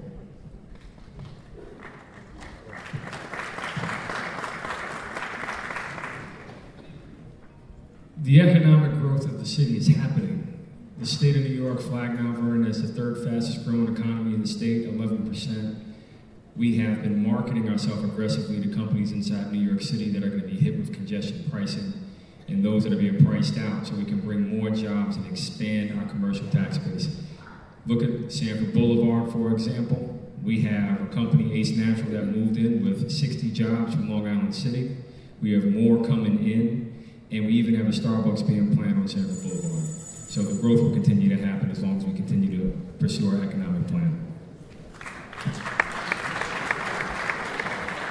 And just to wrap up, we have the plan, South 4th Avenue plan. It plans to bring $400 million of Mount Vernon money back to Mount Vernon, an additional $1 billion in retail activity to this corridor. The plan for art and culture, to build housing for artists, makers, musicians at affordable prices, but also with policies where if you contribute to the community, that will go towards your rent. That's talking about making sure we stabilize and preserve the growth. But you told me I have more time. What is it, 30 seconds or is it done? All right, so there goes the bell. I wasn't sure. I mean, I got conflicting messages, y'all. But it's happening right now, and we're going to continue to make it happen.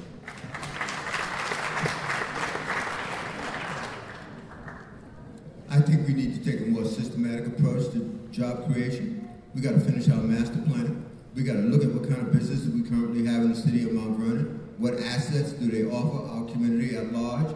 If they're not appealing to the wider range of residents, then that master plan completion will give us some indication of the businesses we have to go out and entice to move into the city of Mount Vernon. That's the way you go about it. You look at the situation, you create a plan to overcome whatever it is you're attempting to achieve, and you move in that direction. Thank you. It's still a 30, in the 1 minute, it's still a 30-second countdown for the first bell. Oh, okay, let me finish then. So now that we have this master plan, we identify those businesses that need to come to the city of Mount Vernon. Those pilots we always talk about, we take those pilots and we entice those folks to come in with the provision in hand that to receive those, you're going to have to create jobs in the city of Mount Vernon. And I would also include a clawback provision that has a time frame to it, so that those promises are not kept in a specific period. We withdraw that pilot and move on to someone else. Thank you. Just for the record, we're running out 30 seconds. But that's okay. I digress. So for the economic development of Mount Vernon, the master plan that we're talking about for 4th Avenue, I secured that grant as Commissioner of Planning. The arts and culture, I secured that grant as well as a grant for Memorial Field and for our sewers to be done as the Planning Commissioner. You could look at the mayor's press release. And so I've been very successful in bringing in partnerships and collaborations to come and work in Mount Vernon. Yes, we need a workforce investment board to ensure that we are developing our citizens who are prepared to take advantage of the types of businesses that we bring in Mount Vernon. We need to work with the State Department of Labor and the Westchester One Stop, as well as the business community. We have to have pre- and employment training programs and apprenticeship programs. Another thing that we have to do is, yes, we need a comprehensive plan, but we have to make sure that we're not just continuing to bring in businesses that only deal with, well, I don't want to name the businesses, but we want to make sure that we're bringing in a diversity of businesses. I want to be able to shop in Mount Vernon. I don't want to have to go to White Plains and New Rochelle and the Bronx to shop. I need something more than, you know, bargain stores on 4th Avenue. I need quality businesses to invest in. We'll bring in retail and restaurants that we can go and dine in. We have disposable income, and our money is not recycled in Mount Vernon because we don't have quality businesses.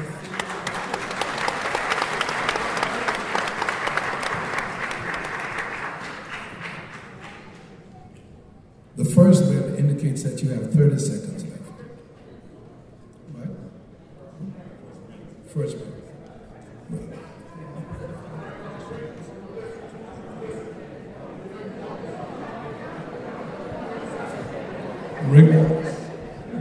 Ring once for 30 seconds. To all the candidates, how do you plan to address all the zombie properties in Mount Vernon?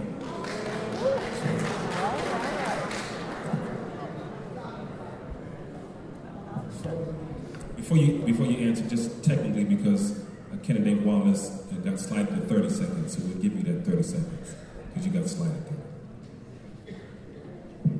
Well, I forgot what the question was, so it's been so long. But if you want, we can continue. I'll get the 30 seconds at the end. Yeah, let Mayor Thomas go. So, zombie properties have been a long drag on our community. They're like vampires that suck the life out of neighborhoods. They bring rats and mosquitoes, they invite vermin, and you have illicit activity that happen at them. So we've taken a real coordinated approach to attacking these things that are hurting home values. We've earned a grant over $1 million from the state of New York, and we've also earned the privilege of having the second phase of the same grant for Cities Rise. And we just recently traveled to the Harvard Kennedy School of Government, where we are now competing with 9 other cities for $1 million in funding to attack these zombie properties, to transform them into different types of places. Some can be tourist homes. For example, Evie White was here. We have different types of homes where they can become think tank estates, but some of them can become community gardens. And it's all about the creativity and the collaboration with the community. And the work is happening right now. So for the next 2 years, we'll be working with a variety of institutions, Harvard, Columbia, NYU, you and the community, to reprogram these zombie homes into productive members of our community.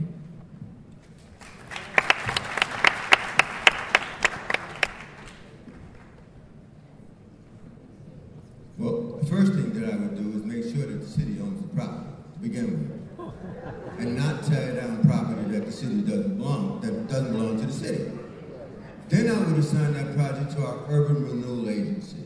That agency is created to revitalize our community. I'm a strong believer that if we remove a home, we should replace that home with something consistent to the community that it was removed from. That would not only stabilize that neighborhood, but create job opportunities, because now somebody's got to come in and build that home again.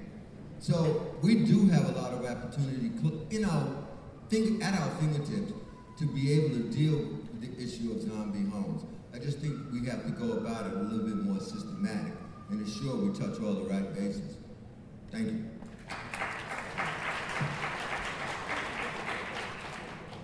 So zombie homes have been a problem in Mount Vernon, and some of these properties are city-owned properties. So we have to make sure that our real estate committee, which has not consistently met for the past few years, puts these zombie homes up for auction, and they can be sold and returned back to the property rolls. That's the first thing. Secondly, we have to make sure that the banks that own the properties and who have liens against the properties for families that might be fighting over them, that they do not continue to impede our progress. There is environmental injustice. We have to hold the banks that own these properties accountable, and they have to sell them, take possession of them, and work with the city of Mount Vernon to sell these properties. And that legislation was passed back in 2006. 2016 by the Senate, but we have to make sure that we're working with the Senate to fine-tune those rules and make sure that they're applied here. Zombie homes, when they're owned by a bank, are supposed to be disposed of within 2 years, and unfortunately we have not taken advantage of those provisions, and we need to do that, but we need leadership that works together.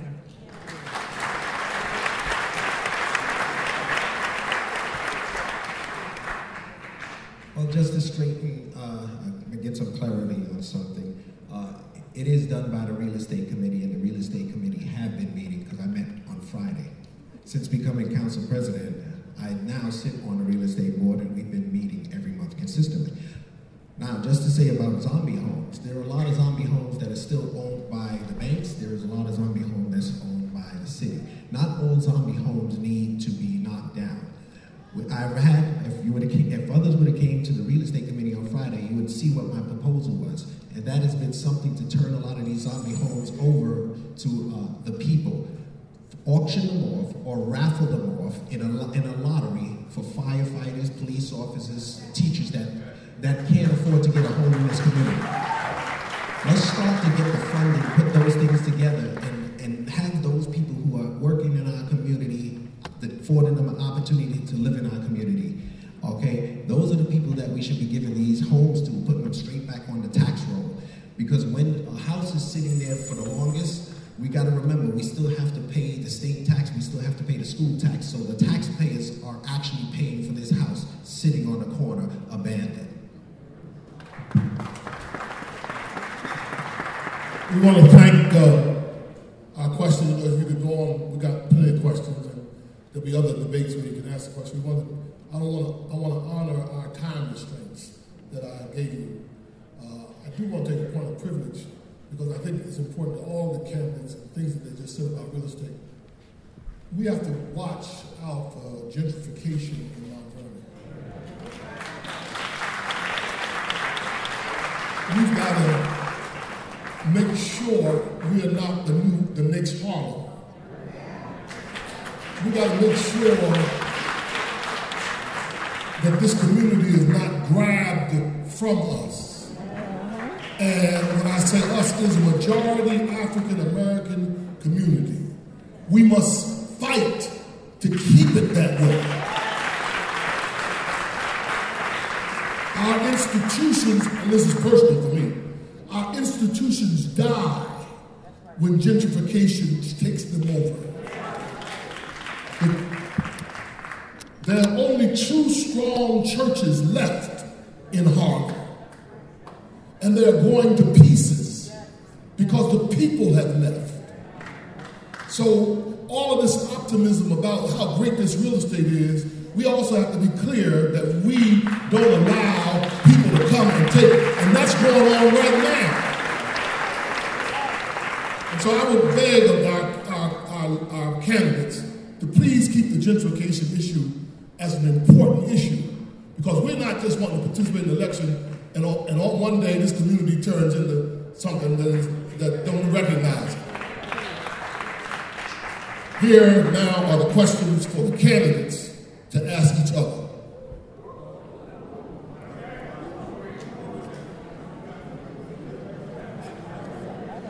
All right. Mayor Thomas, why don't you ask a question to one of these other three? You have a chance to ask 2, but ask one at a time. Okay, so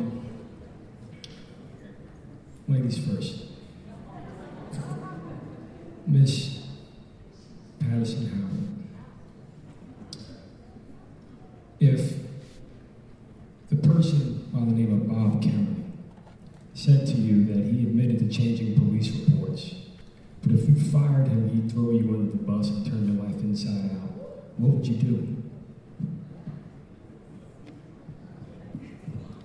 Mayor Thomas, you talked earlier about the vortex of deception. I mean, I have to take it if you want to hear it. You talked about the vortex of deception, and I worked for you for 9 months, and you are a master of the vortex of deception. You are an arsonist that sets fires, but then you turn around and you want to come in as the fire chief and put out the very fire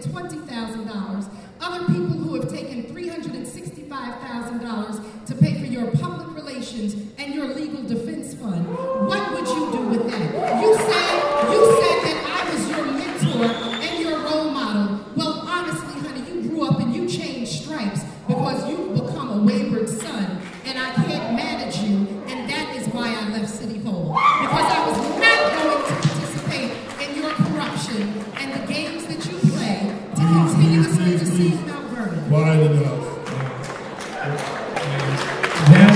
That talk is not just cheap, but you see, no, it ain't true either. Because when you were confronted with talking with Jerry Post and concealing the federal subpoenas that came into the Urban Renewal Agency, these are the things that related to the reports that you claim to have been done, but were not done. And the feds just asked us back for the $3 million plus that came from under your watch. So all the stuff that you referred to, you still didn't answer the question. Bob Kelly was caught changing police reports and vowed to wage war of a war of lies on Mount Vernon, and specifically me. And the question is, if you caught a police commissioner doing that, what would you do? You've caught people doing far more than changing a minor thing on a report. I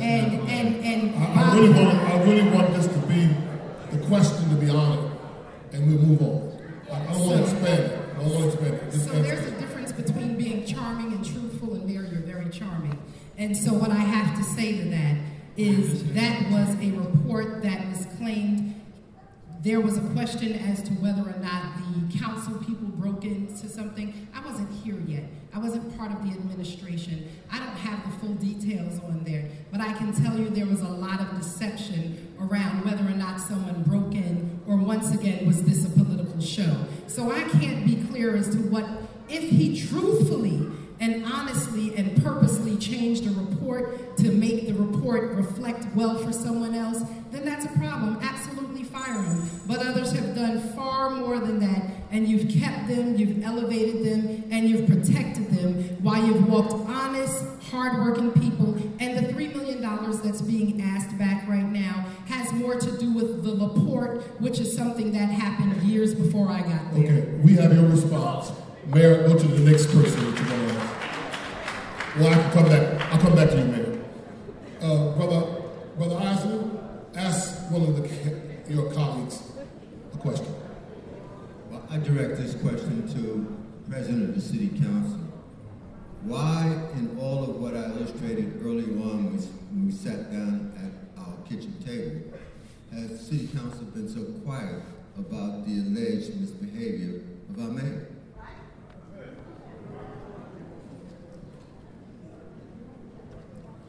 Well, the city council may have been quiet, but I haven't been. A lot of people are already speaking back and forth all the time about how outspoken I am, because I have a policy. If I see something, I say something, because injustice here is injustice everywhere. So I make sure I take care of what needs to be done and what needs to be said. And everybody knows, just like today I responded to the garbage trucks, to the fake, and you were right, Patterson, the fake garbage can strike thing, they're not picking up garbage. We have fuel. The controller paid the bill. I had the actual paperwork proving that, but still in all, you didn't pick up the people's garbage. The problem is we need to stop playing games with the taxpayers, the people, and putting all of our city employees in the middle of nonsense. When people are playing these games, I don't have time for it. It's about doing the people's business. I told everybody when I got elected the first time, I didn't come here to get a job, I came here to do a job. And that's what I've been doing since I've been here. So I am very outspoken, and if people want me to keep quiet, Isaac, I could do that too, but I won't. Ms. Patterson, you have one of your colleagues who'd like to ask a question. Mayor Thomas, can you please explain to the citizens of Mount Vernon the practice practice under Maureen Walker and still under Comptroller Reynolds of them sending checks up for your signature for bills that you say urgently have to be paid, and you hold on to them for months so that you can claim that there's a crisis, like a fuel crisis or a salt crisis or a truck crisis or a copier crisis. Can you explain to the people why I used to have to come and go through the checks that sat in your office to get you to send them and sign them and have them go to the vendors so that the city of Mount Vernon bills could be paid, instead of the city of Mount Vernon being shut down over and over under your leadership? So the process is very simple. The checks come in, we log them, and we sign them as soon as we get them. And recently, under this controller, she's put in place some very hard to understand policies where you have to make an appointment.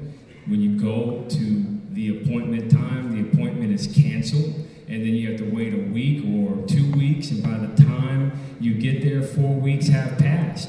That has happened. Commissioners have stood in her office for 5 hours at a time, but no matter what, the checks get signed and the attempt to return them. Even today, checks came up on Friday at 3:35 p.m. They went back down today, this morning at 11 a.m., and they were rejected. The office soon after that closed.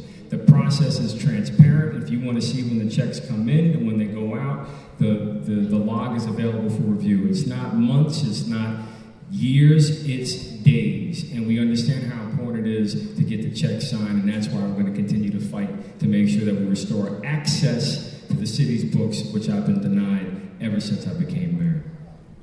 All right, Brother Wallace, Mr. President, will you ask the question to one of your colleagues? Yes, I'm going to ask this question to Clyde Isley. Mr. Isley, recently I've seen your flyers and all your literature that says you're a financial whiz. But recently I also saw that you filed bankruptcy and tried to expunge all that you can with over $500,000. Can you tell us a little bit about that? And also, how can we expect you to do our budget and our books if you can't handle your own business?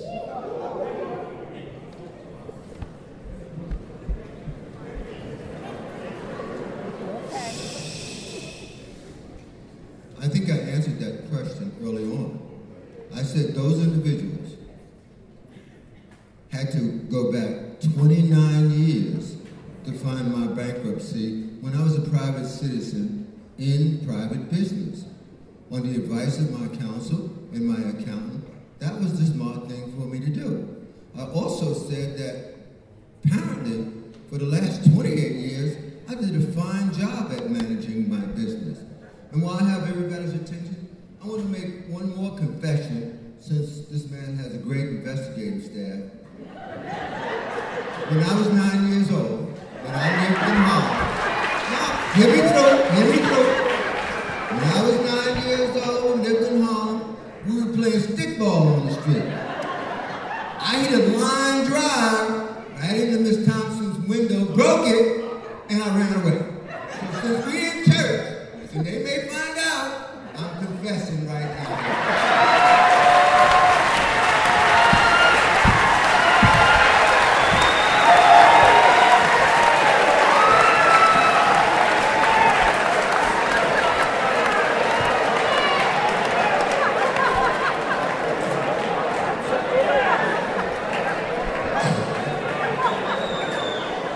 What a naughty fellow are you.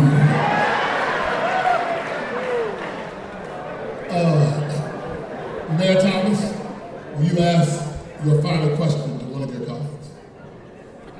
So I have a question for, I guess, Council President Wallace.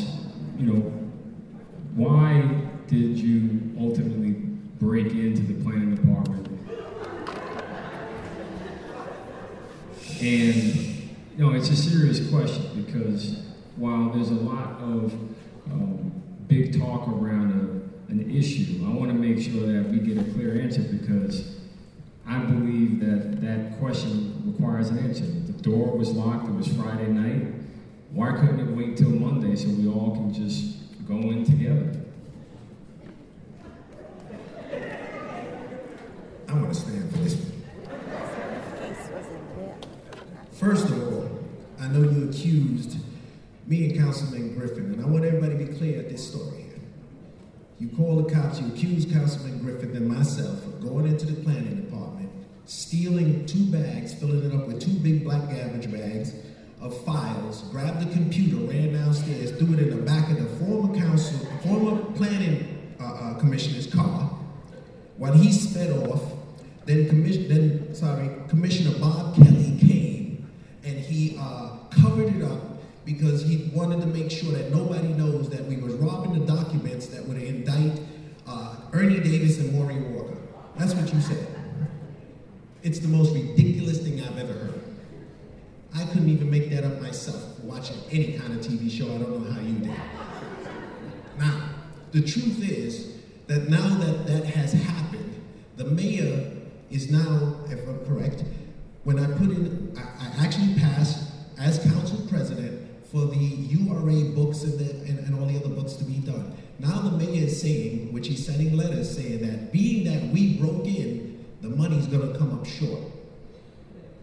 Well, that is happening right now, and as the reports are done, you will see that there is millions of dollars that's been funneled out of these departments, okay? And it wasn't myself or Councilman Griffith who took it. Like the $180,000 for travel expenses, or the $1.1 million to consultant fees that we don't know who you consulted with, or the $1.7 million in $1.7 million hiring and employee salaries. I remember when Ernie Davis was the mayor, he had one person there making $90,000. I can't understand how this is going to happen. And as I said in my statement before, there are more indictments to come. Mr. Wallace, would you like to have a question to one of the candidates? Absolutely.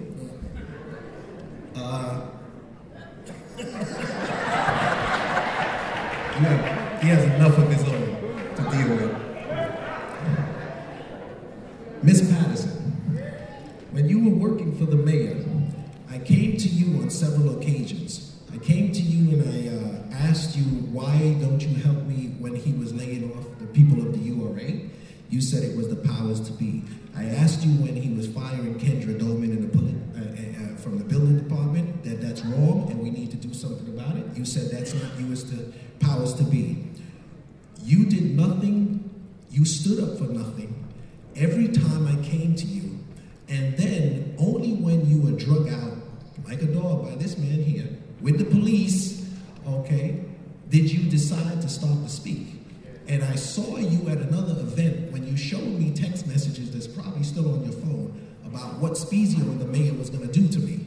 Why did you wait 2 years to show me that? And why didn't you do something about it when you sat in the room with Joe Spezio, Mayor Thomas, and the rest of them and talked about it then? So Kendra Dolan was not someone who was in my department, and I fought her firing. And when you came to me to talk about things, it was political, and I saw you as Richard Thomas 2.0. And so instead, I chose to work with then Council President Marcus Griffith, as well as Lisa Copeland, to express some of my concerns. Please understand that I didn't sit in the room with Mayor Thomas and Joseph Spezio, nor do I have text messages of them threatening you.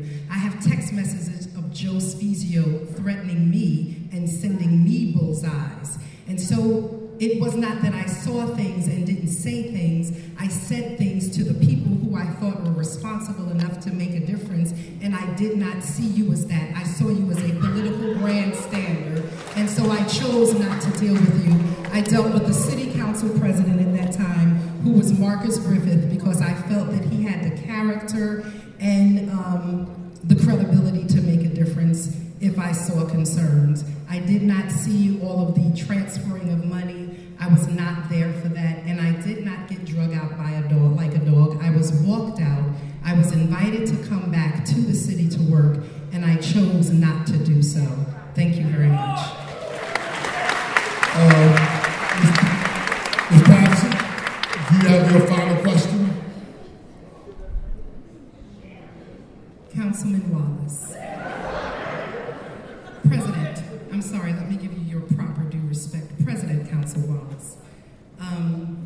You spoke about being a consensus builder and a leader. What happened to building consensus and working with the city controller, the mayor's office, and the city council to make a difference?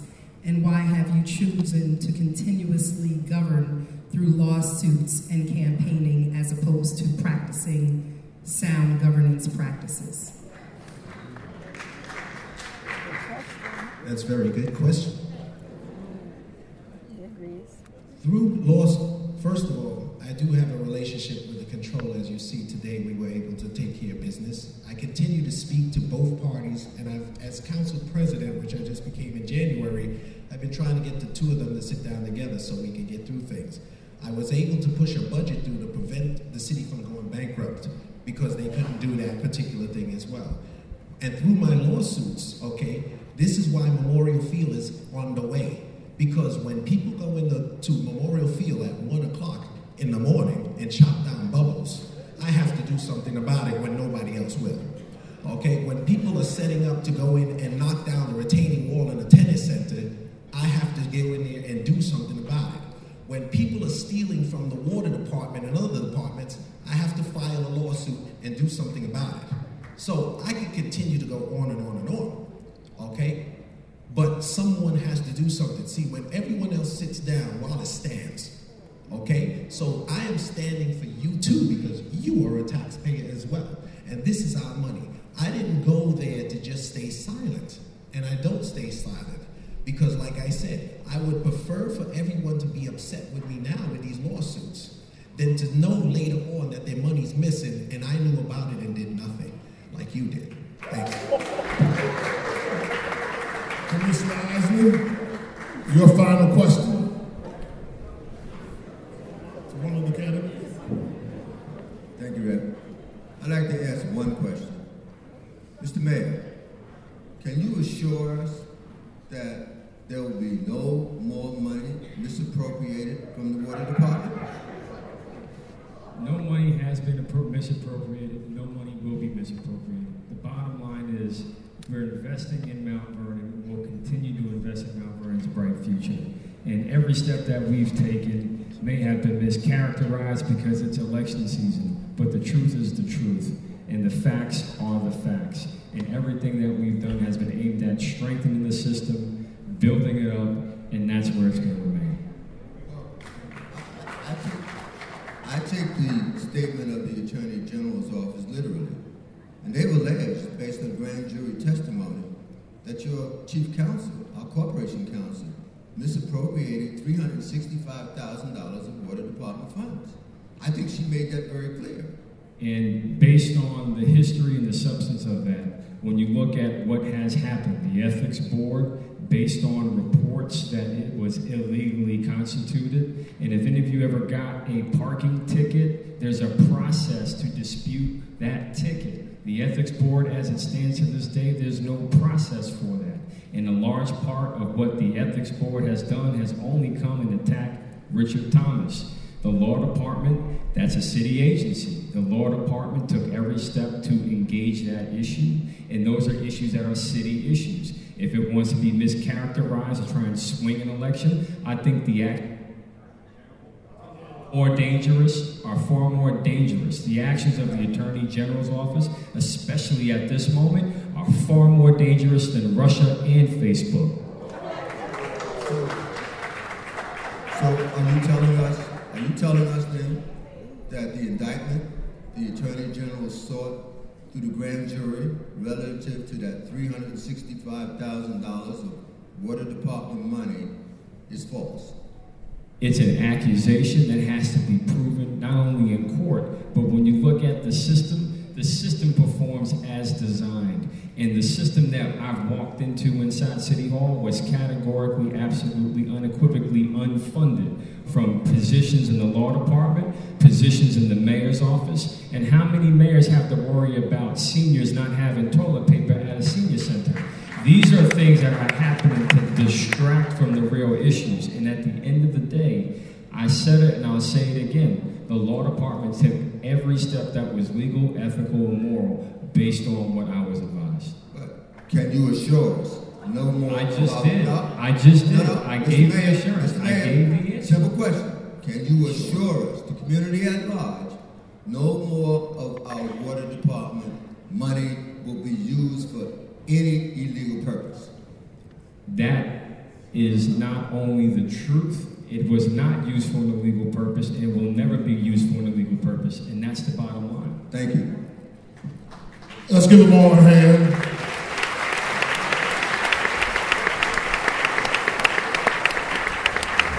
I want to give all you a hand because you've been a real wonderful, attentive community.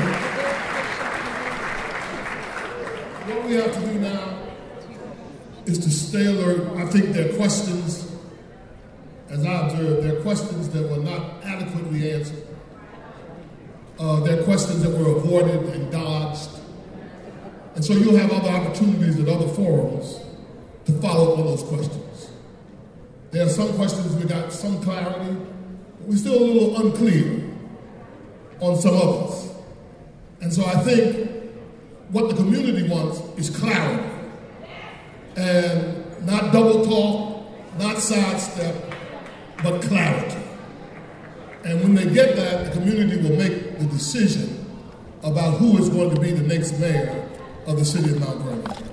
I want to thank you for coming on behalf. Let me thank all these clergymen. All you clergymen, please stand. Members of the United Black Clergy, thank you. Thank you for providing a sense of moral leadership in the time of crisis in our city. God bless you all, and have a good night.